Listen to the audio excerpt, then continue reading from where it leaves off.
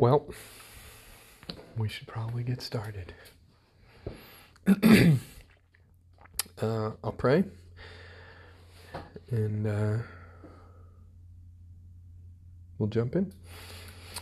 Father, thank you so much for this evening. Thank you for this beautiful day that you blessed us with. And we just ask that you would be with us in our time here this evening.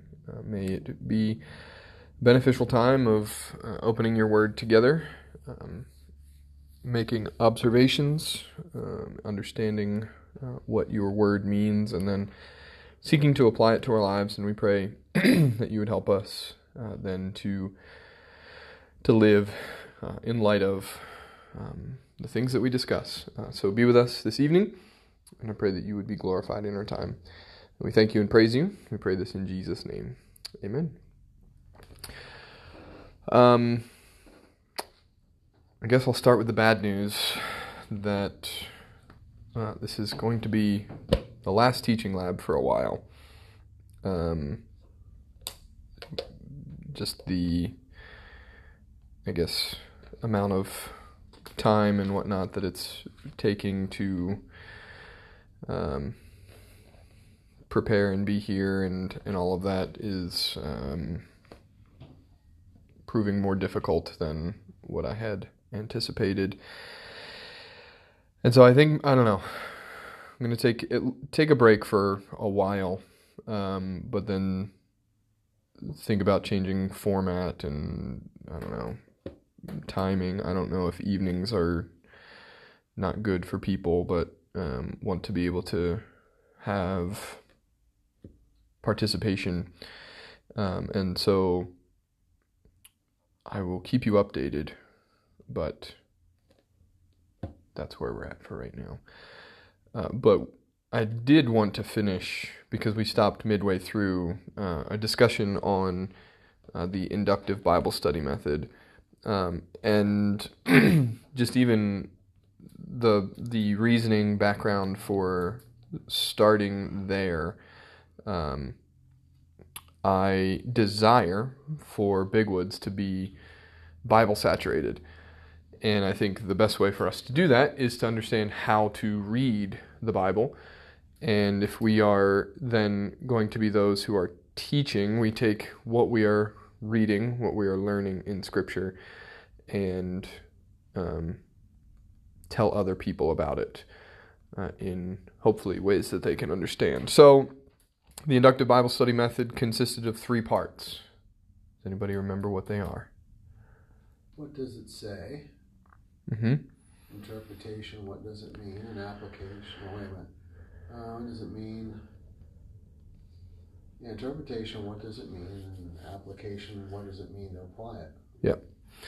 Yeah, so the first one was observation. And that's what we got through last time, observation. And we said the goal of observation is to interrogate the text, because we need to understand what it says before we can come to any conclusions about what it means. And had some tools and whatnot, helpful, hopefully, questions and other resources to be able to observe properly, looking at different translations, asking about the 5 W's, the who, what, when, where, and why, looking for repetition, theological words, figures of speech. You find out what the therefore is there for, literary features, genre, contrasts, comparisons, illustrations, quotations, and those sort of things, comparative references, more direct quotations, less direct quotations, observing with a pencil in hand, patterns, those sort of things, to be able to really let the text just seep into you, so that you can come to better understand what it is saying, what the author was trying to communicate. And all of that is predicated on the foundation of, I think we started in the first time together, the author and the author of the text. So the big A, author, being God, the Holy Spirit inspiring those who are writing Scripture, and then also the human author,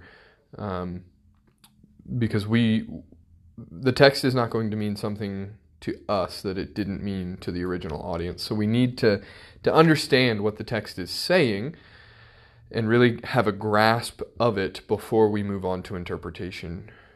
So where we left off was to say that we were going to practice the observation portion of the inductive Bible study method by looking at 1 Corinthians 2, 1-5.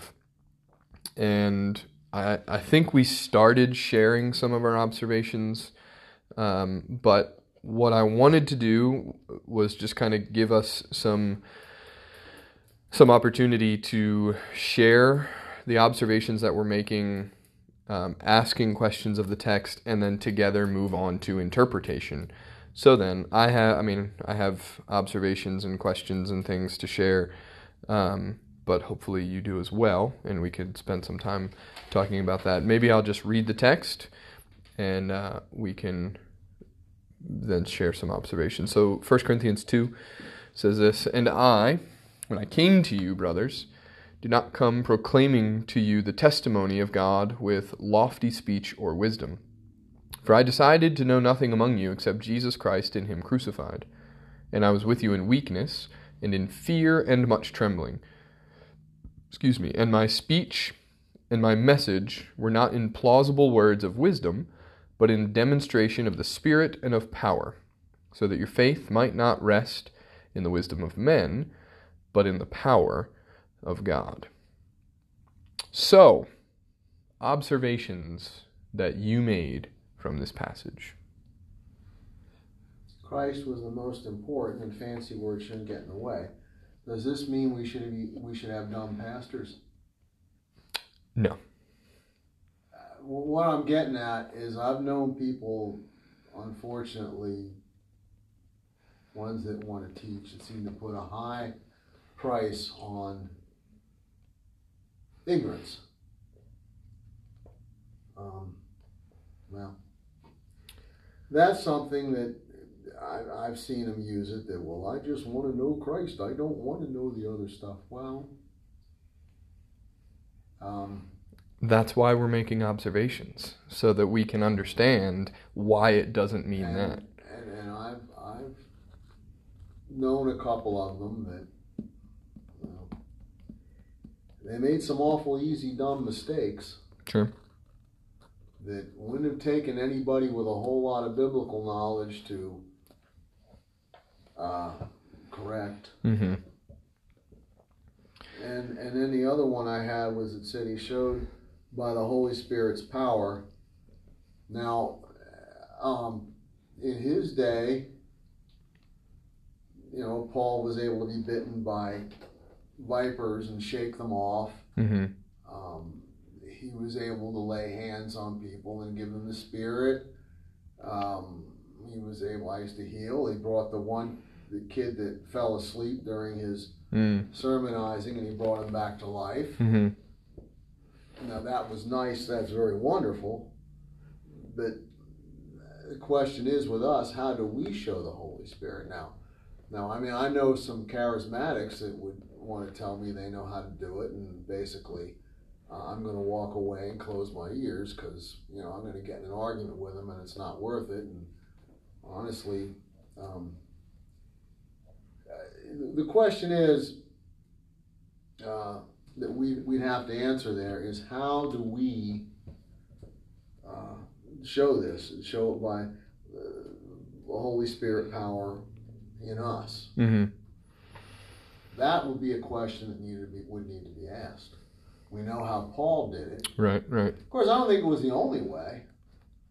I mean, I'm sure they watched him, and I don't know, maybe he got beaten up, and then he went ahead and preached and prayed and didn't revile. That would be a character. That would not be a miracle thing. In a way it is, but it's not not a, I don't know what you would call it, but a character, I would Mm-hmm. guess we'd have to come up with. And so you're taking this from verse 4, but in demonstration of the Spirit? Yes. Okay. Yeah. Yeah. So then... How would we demonstrate that our message is in the power of the Holy Spirit, and we're teaching in the power of the Holy Spirit, Right. and we have the Spirit? Obviously, Paul, you know, when he was on that, what was it, Malta, and the viper bit him, and they were waiting for him to die. He just shook it off, came out of the burning sticks, Right. and he shook it off, and they were waiting for him to die, and he didn't die. Right. Because, you know, there are snakes and stuff that if you die, and spiders, that you have about 30 minutes to live, even today. Mm-hmm. Even today, the trapdoor spider, there's no antivenom. If it bites you, you have about 30 minutes to live, and you're done. Right. Back then, what's that antivenom? I mean, you know. So that was one way they saw it, but how do we? Yeah, and so that is an observation that bleeds into application.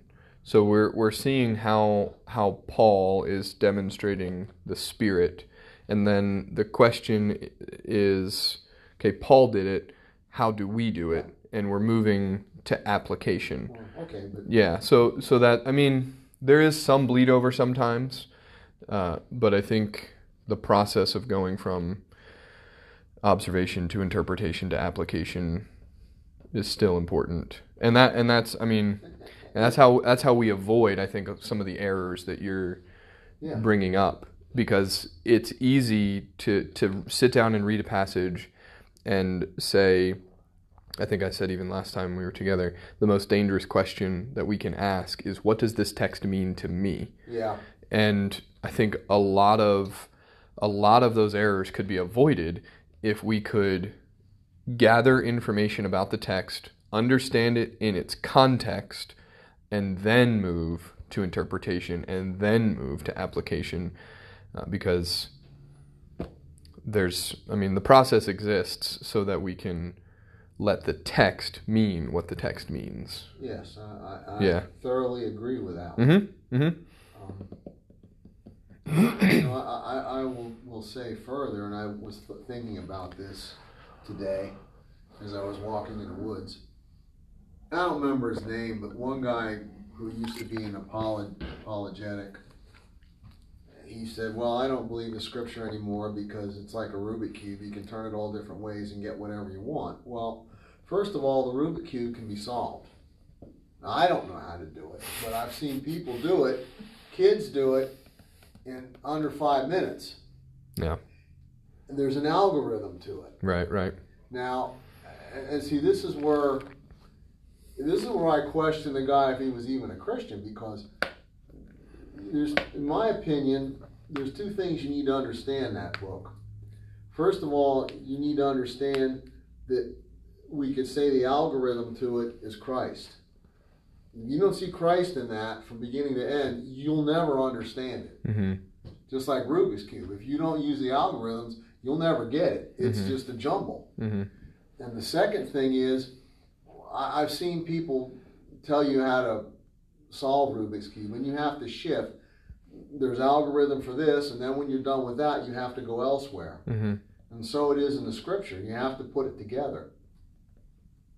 And I believe if you do those two things, if you know Christ and you understand that from the beginning, when God covered Adam and Eve with skins, was kind of an allusion to the covering of Christ. And a lot of it, well, I'm kind of pontificating, but it is pretty good pontificating. You got to admit. Okay. You want me to go on? I found something else that kind of shocked me. Is it related to this passage? Well, it relates to interpretation. Okay. Well, we'll get there. All right. Yeah. Sierra, what sort of observations do you have? Like Glenn was saying in the beginning, in verse one where it says, I did not come proclaiming to the testament of God with lofty speech or wisdom. Mm. I literally wrote, keep it simple, stupid. The gospel is simple. You don't have to be a Bible scholar to know Christ, but it's not an excuse to be ignorant. Yeah. It doesn't have to be complicated. Right. Now, I do have a question. All right. If that is okay. Oh, yeah. In verse 2, when it said, for I decided to know nothing among you except Jesus Christ and him crucified. Mm-hmm. That confused me. The Okay. first thing that came to my head was, do you remember when you did that sermon illustration where you handcuffed you and me together? And you're like, I love that one. what is the only thing we have in common? Yeah. And we're like, Christ? Yeah. Yeah. Like, that was the first thing that came to my head when I was trying to figure out what that meant, but I was confused. Okay.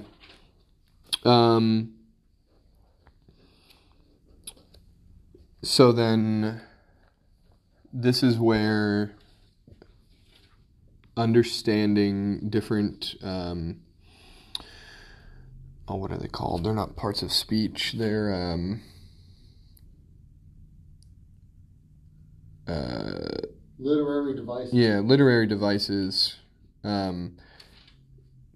So if we were to read that text, that verse, and take it absolutely literally, then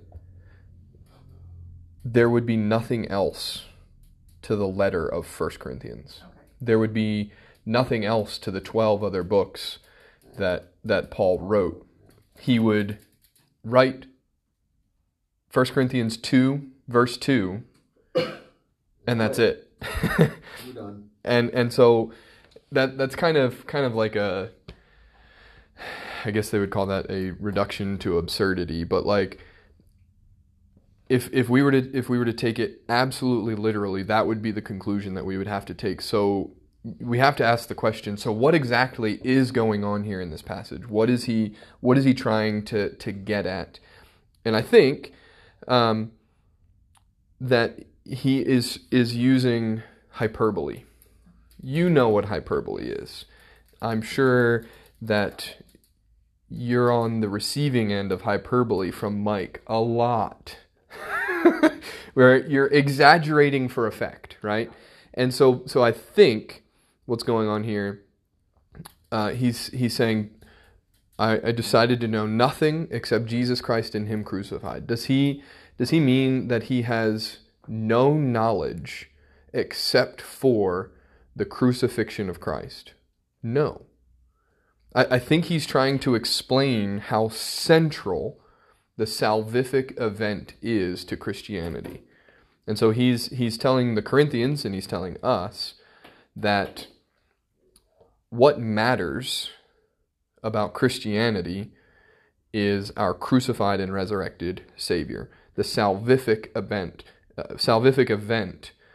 is the primary emphasis of the book of 1 Corinthians, the ministry of Paul, and we could even go to 1 Corinthians 15 to see where Paul says in verse 3, "For I delivered to you as of first importance what I also received, that Christ died for our sins in accordance with the Scriptures, that he was buried, that he was raised on the third day in accordance with the Scripture, and that he appeared to Cephas and to the 12, so on and so forth." I think he's just trying to say, look, this is important. Yeah. And we better have a good grasp on this. So yeah, good question. And that's something that it's not always entirely evident on when an author is using hyperbole, but if you kind of ask some questions like, could he really mean that his only knowledge is Jesus Christ and him crucified, you have to answer no to that, because he knows a lot of other stuff, right? So, yeah, good question. Other observations?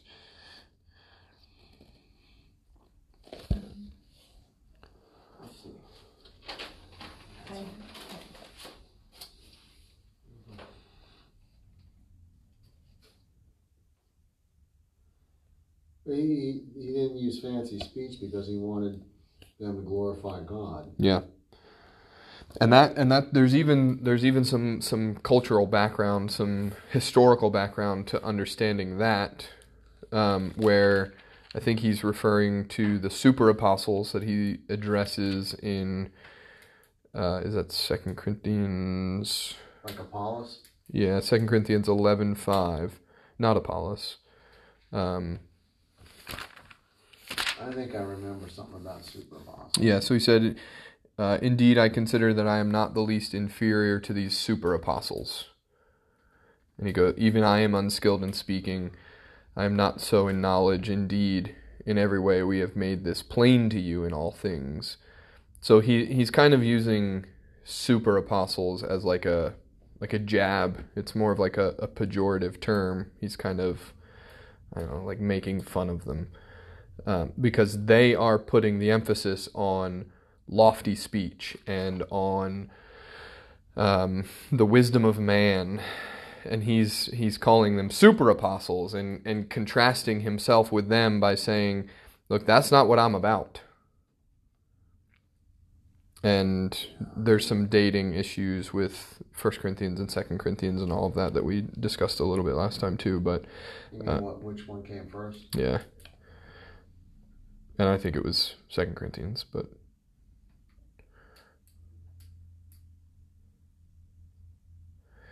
yeah, so some of the observations and questions that I was considering, in verse 1, he says, and I, a simple observation, who is the I?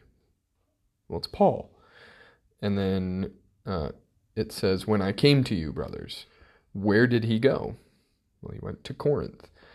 And so just simple things like that, understanding who all is speaking, who all is being referenced, where he is, what the year would be, those sort of things. Even asking a question based on verse 1, proclaiming to you a testimony of God with lofty speech or wisdom, asking something like, why does the gospel not require lofty speech or wisdom? Well, that's a good question. And something that you can, think through, and I think eventually come to the conclusion with Paul in verse 5, so that your faith might not rest in the wisdom of men, but in the power of God. And that would have been a temptation too, because you had the Greek philosophers then that valued oratory skills. Yeah. And they said, stand up, lend me your ears. Mm-hmm. Right. Friends, Romans, lend me your ears. Lend me your ears. What else? Even asking the question, what kind of wisdom is he referring to when he says lofty speech or wisdom? I think again, that helps you get at what you're saying with, the people that he's talking to. I think in saying lofty speech or wisdom, he's showing what the people around him are doing that shouldn't be done because they're relying on man's wisdom. Yeah. And so asking the question, well, when he says lofty speech or wisdom, is this true wisdom or is this false wisdom? In verses 3 and 4, when he says, I was with you in weakness and fear and much trembling, and my speech and my message were not in plausible words of wisdom. So he's there contrasting again, where he's saying, my speech is not in plausible words of wisdom, where he's saying in verse 1, they're coming, these super apostles, whoever they were coming with lofty speech and wisdom. And so the contrast then comes down to Paul's weakness and God's power. And so Paul is saying, in all of this, in the speech that I am proclaiming, what I'm saying to you, what I'm writing to you, it's not my wisdom that matters. It's God's wisdom, because he's the source of any wisdom that I might share with you. And so then I think verse 5 becomes kind of like his purpose statement for this passage, maybe a little bit before and a little bit after, where he says, so that your faith might not rest in the wisdom of men, but in the power of God. So I think what he's saying is that he is not the point. Paul is not the point. God is the point, and specifically the power of God is the point. Super apostles, messenger.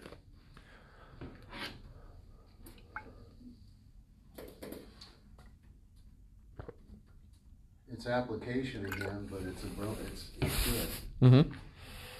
It means that the use of the word apostolos or messenger does not always mean someone like Paul or the 12. That's what it means. Yeah, it could, and it could. That would depend on the context. Look, he's putting them down. Right. Now you wonder why I say that.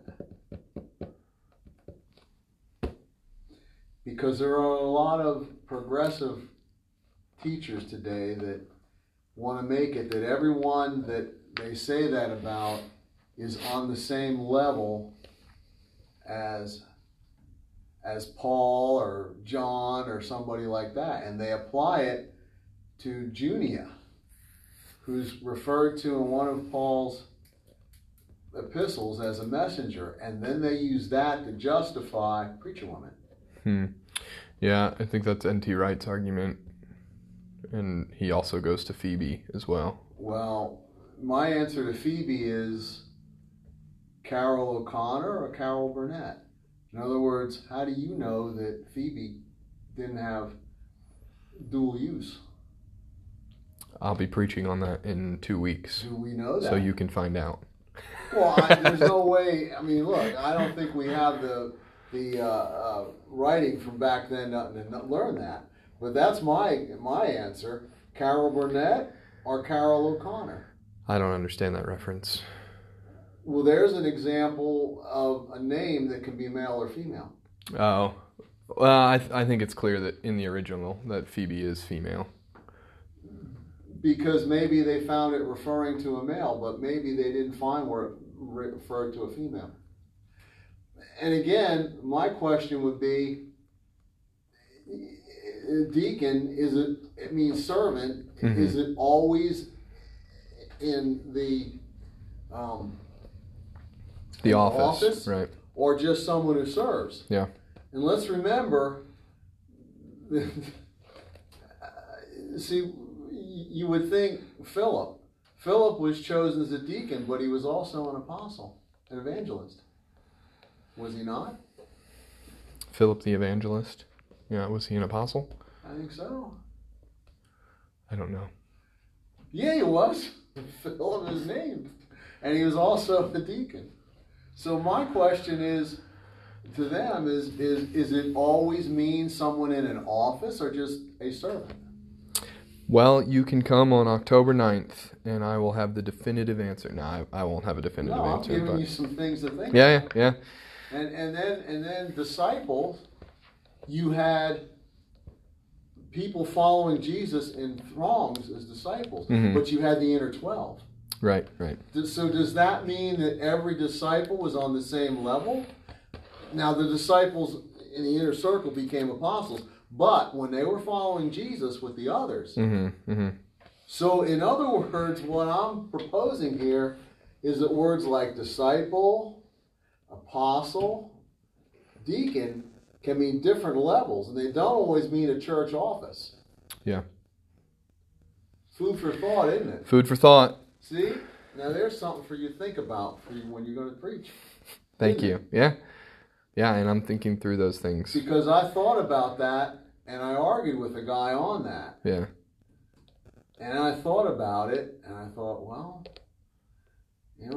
does it always mean, because it was an inner circle of disciples. So right from the beginning, you have a separation of people that are called the same thing. You can say you had throngs, they're all called disciples, but there was an inner circle. Yeah. Yeah, that's conversation for another time. Maybe the afternoon of October the 9th, after I completely disagree with whatever your opinion. No, I'm just kidding. I don't, but we'll get there. So any other observations to share? Because I think we can move on to interpretation. Observations on 2 Corinthians 2, 1-5. We have to stay in 2 Corinthians? Yeah. Okay. Yeah, we'll, because I have a plan of what I would like to do with that passage. And Upset the apple cart. all right. So after observation, we move to interpretation. The difficulty is that oftentimes these two steps are very closely related because it's hard to make pure observations without any sort of category of meaning. But we have to at least ask questions of the text. We have to, understand the context, read the passage before, read the passage after, understand the book as a whole, understand the date, all of those sort of things, so that we can have a better grasp on what the meaning is. And so interpretation comes from the observations that you have made from the text. After you've asked the questions, after you've considered the context, maybe even consulted study resources because you have questions that you're like, I don't know how to answer this. How does someone else answer this question? So where we said the goal of observation is to interrogate the text, interpretation's goal is to take all the information that you've gathered as you answer the questions and come to an understanding of what's going on in the passage. If observation is interrogation, interpretation is summarization. So you're taking all of that data that you've gathered and boiling it down. What I like to do is try to develop some sort of summary statement, 1, 2, maybe 3 sentences. I usually try to stick with no more than 2. I try to stick as much as possible to 1, but I think that is the best way to go about interpretation. Observation and interpretation can't be separated oftentimes because observation will prevent us from bringing our own thoughts and ideas to the text and making incorrect summarization. So we don't want to come to the text only to interpret without having observed first, because chances are we're going to bring in a lot of different ideas or even our own worldview, whatever it might be, to the text instead of letting the text speak, which is what we're hoping to do in observation. So we could often end up with incorrect summarization. I hope you know that we all have opinions, and we don't want our opinions to be what determines the meaning of the text. Rather, we want the text to tell us what the text means. And we do that by observing what is in the text. And so that's where I think it's helpful to take everything that you've observed and to boil it down into a summary statement. And the observation portion of that allows me to be so familiar with the text that I know what it's saying so that I can summarize it accurately. So that's what I would like to do. I would like you to just consider the observations that you made from the passage and spend enough time for me to go fill up my water, boiling your observations down into a summary statement. I have a statement that I can share when we get back, but I would like for you to have a statement, 1 to 3 sentences. Mine is 1 sentence. And so take some time to do that. I will go fill up my water and be right back. Okay.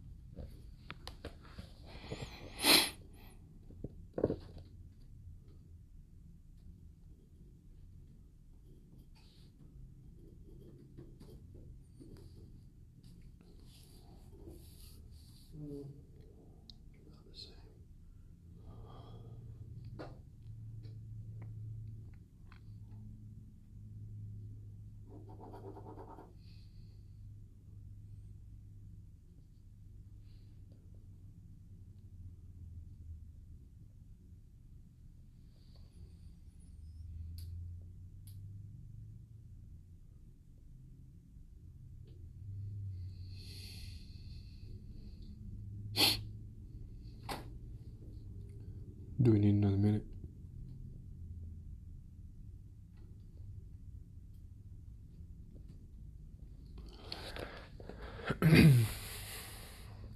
So, oftentimes when I am preaching, I will, at some point early in the sermon, usually, I will share my summary statement. I forget what it was last time I preached. It was, God cares about unity in the church more than he does your preferences, and you should too, something like that. From Romans 14, I think. And I do that because I think it's helpful to anyone who would be listening to know, all right, this is the point that the passage makes, and so this is the point that I want to make in this sermon. So I think it's good practice in communicating the Word of God to people, whether it's preaching setting, teaching setting, discipleship setting, for us to have this sort of understanding of the text, and that happens through observation, interpretation, and the unique part of observation, of interpretation, is that you're kind of doing it all the while doing the observation part. So, it's hard to say, like, there's a clean break. Like, okay, I have finished all of my observations. I am now going to do interpretation. All of the data that you're gathering in the observation portion pushes you towards the actual interpretation of it. And so, you may change your statement halfway through. You may say, you know what, that actually doesn't capture all of what this passage is teaching, whatever it may be. So I figured we could share our statements and then move on to application from there. And I don't really have a lot more to say about observation or about interpretation, because I think you gather all of the data and then just try to understand it in a simplified way. So I don't have like helpful tips and tricks, questions to ask for this process. I think it's just understand what the text says and then boil it down.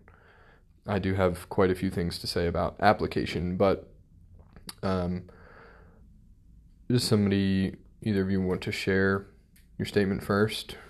If it's incomplete, if you're not like, I'm not really sure, that's fine. We can spend some time helping refine our statements, but anyone?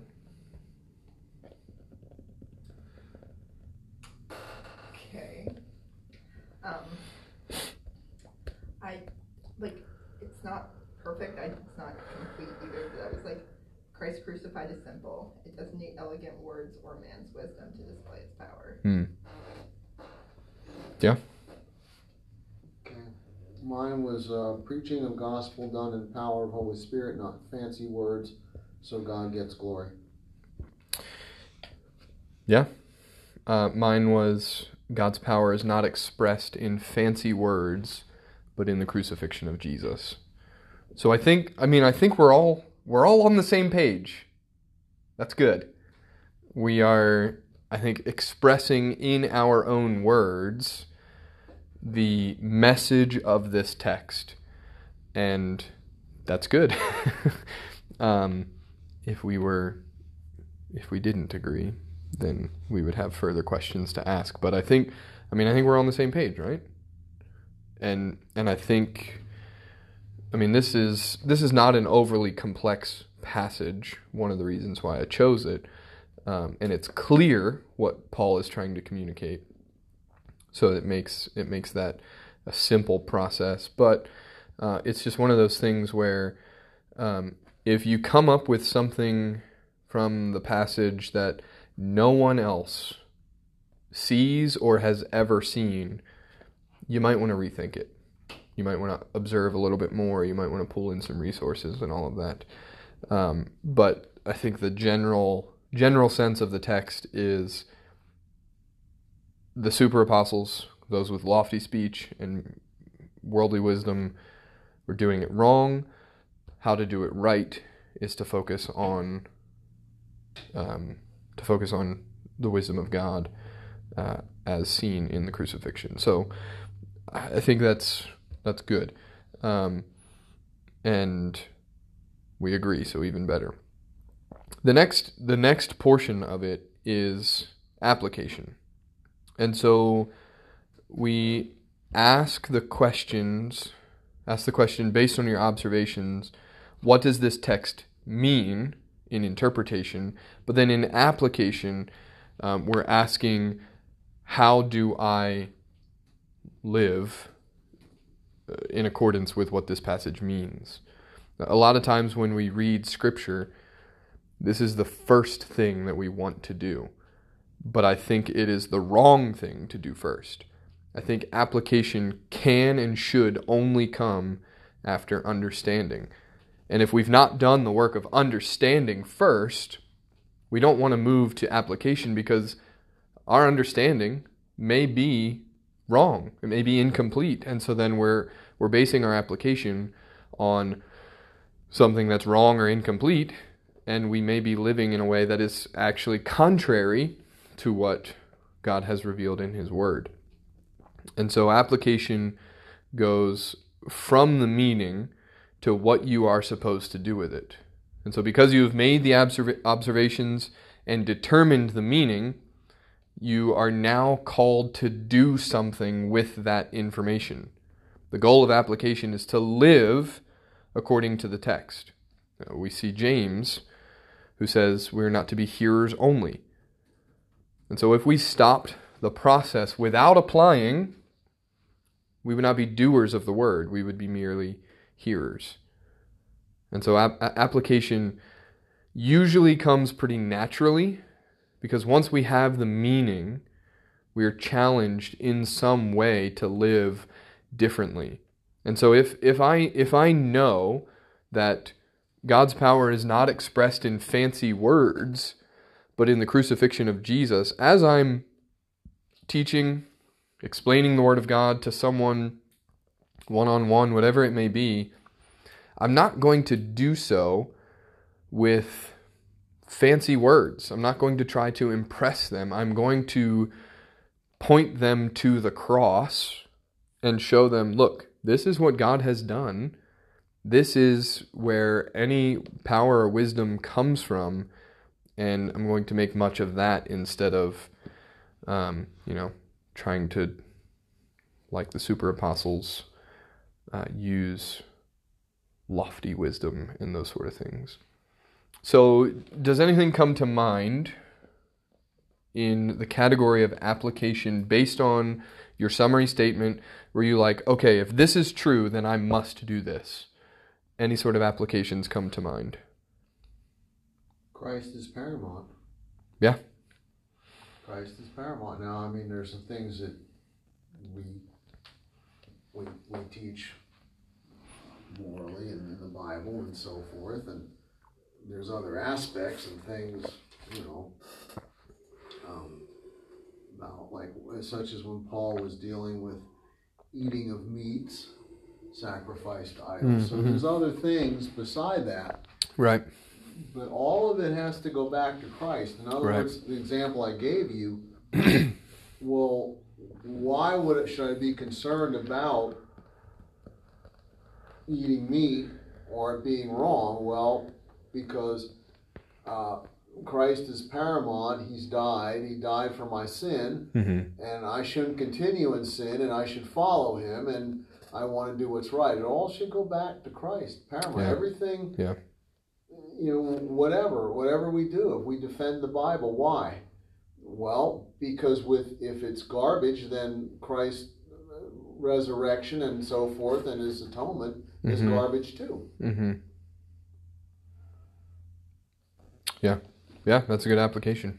I mean, everything we do biblically should some way, whether directly or indirectly, tie into the concept of Christ, his resurrection, his payment, and following him. Mm-hmm. Mm-hmm. Yeah. To be a Christian, a Christ gen. Right. Christ generated. So, yeah. Yeah, that would be a good application from this passage. And maybe even to specifically word it in the way of like an imperative where we would say Jesus is Lord, live like it. Yeah, sort of something thing. like that. Yeah, yeah. Something like that. Come up with a bumper sticker type thing. Yeah. You know, a statement. You're Yeah, right. And, yeah. and yeah, it is. And yes, I would think that would be it. And everything has to tie back. Mm-hmm. Yep. Sierra, anything to add? Any other or disagreement? I don't know. No, I had just written Christ crucified is the most important thing. Yeah. Yeah, so I have 11 questions to ask in the process of application, and I have just a few different resources and ways to go about it that I think will be helpful, and that will be how I wrap it up. But I say that not expecting it to be in the next 10 minutes. So I've got 11 questions, but this may take a while, is what I'm saying. So 11 questions to help us apply based on our observations and our interpretations. Firstly, ask, does this passage point out sin in my life for which I need to confess and repent?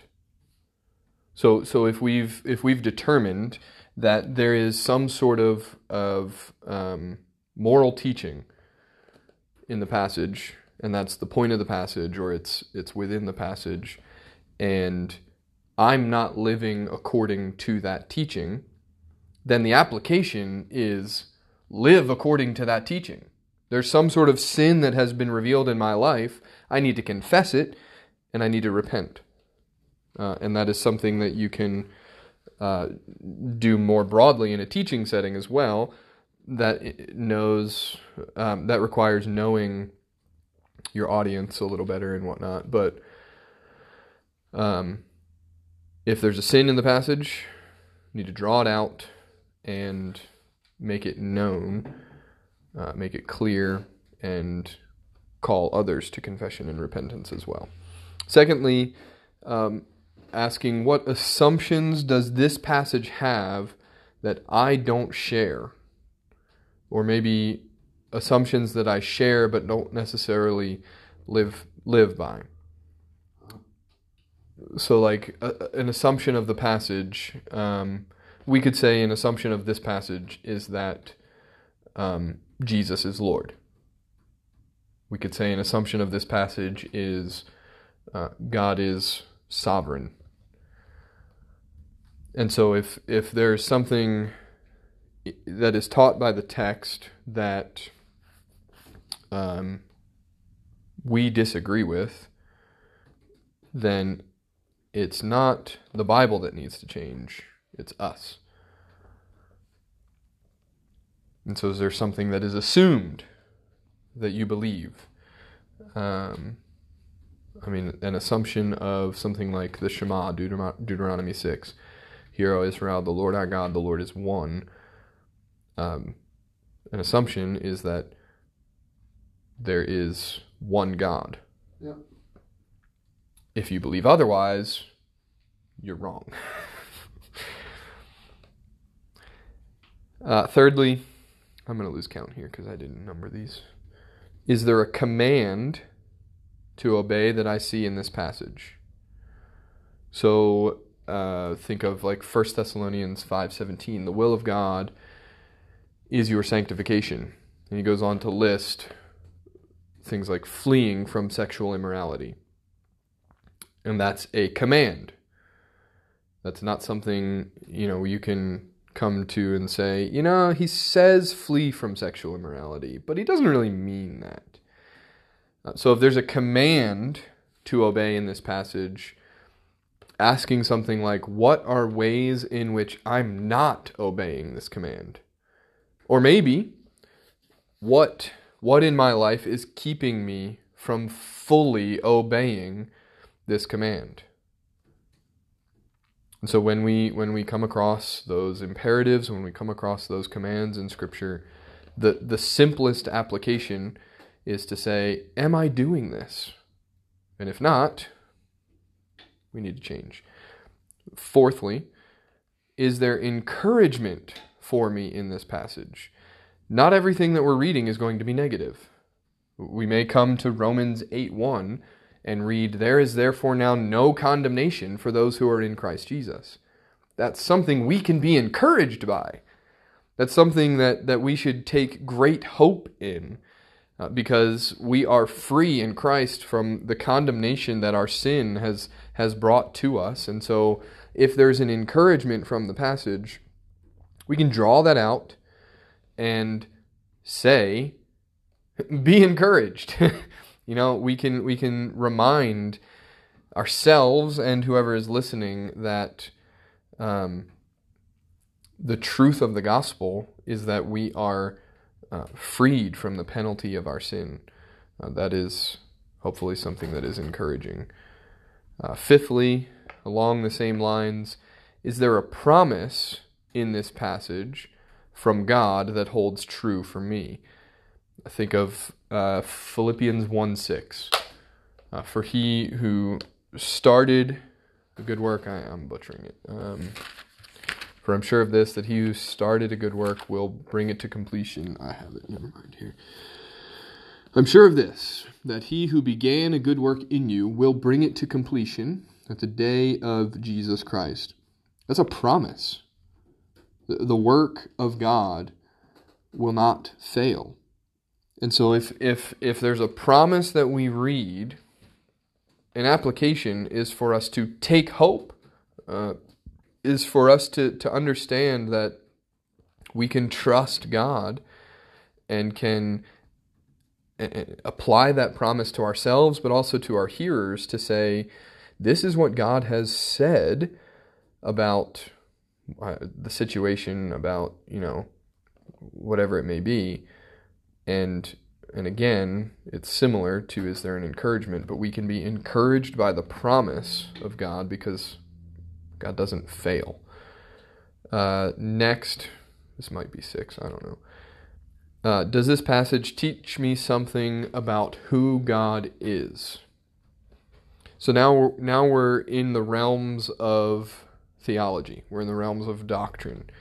And you might think, well, that's not really application.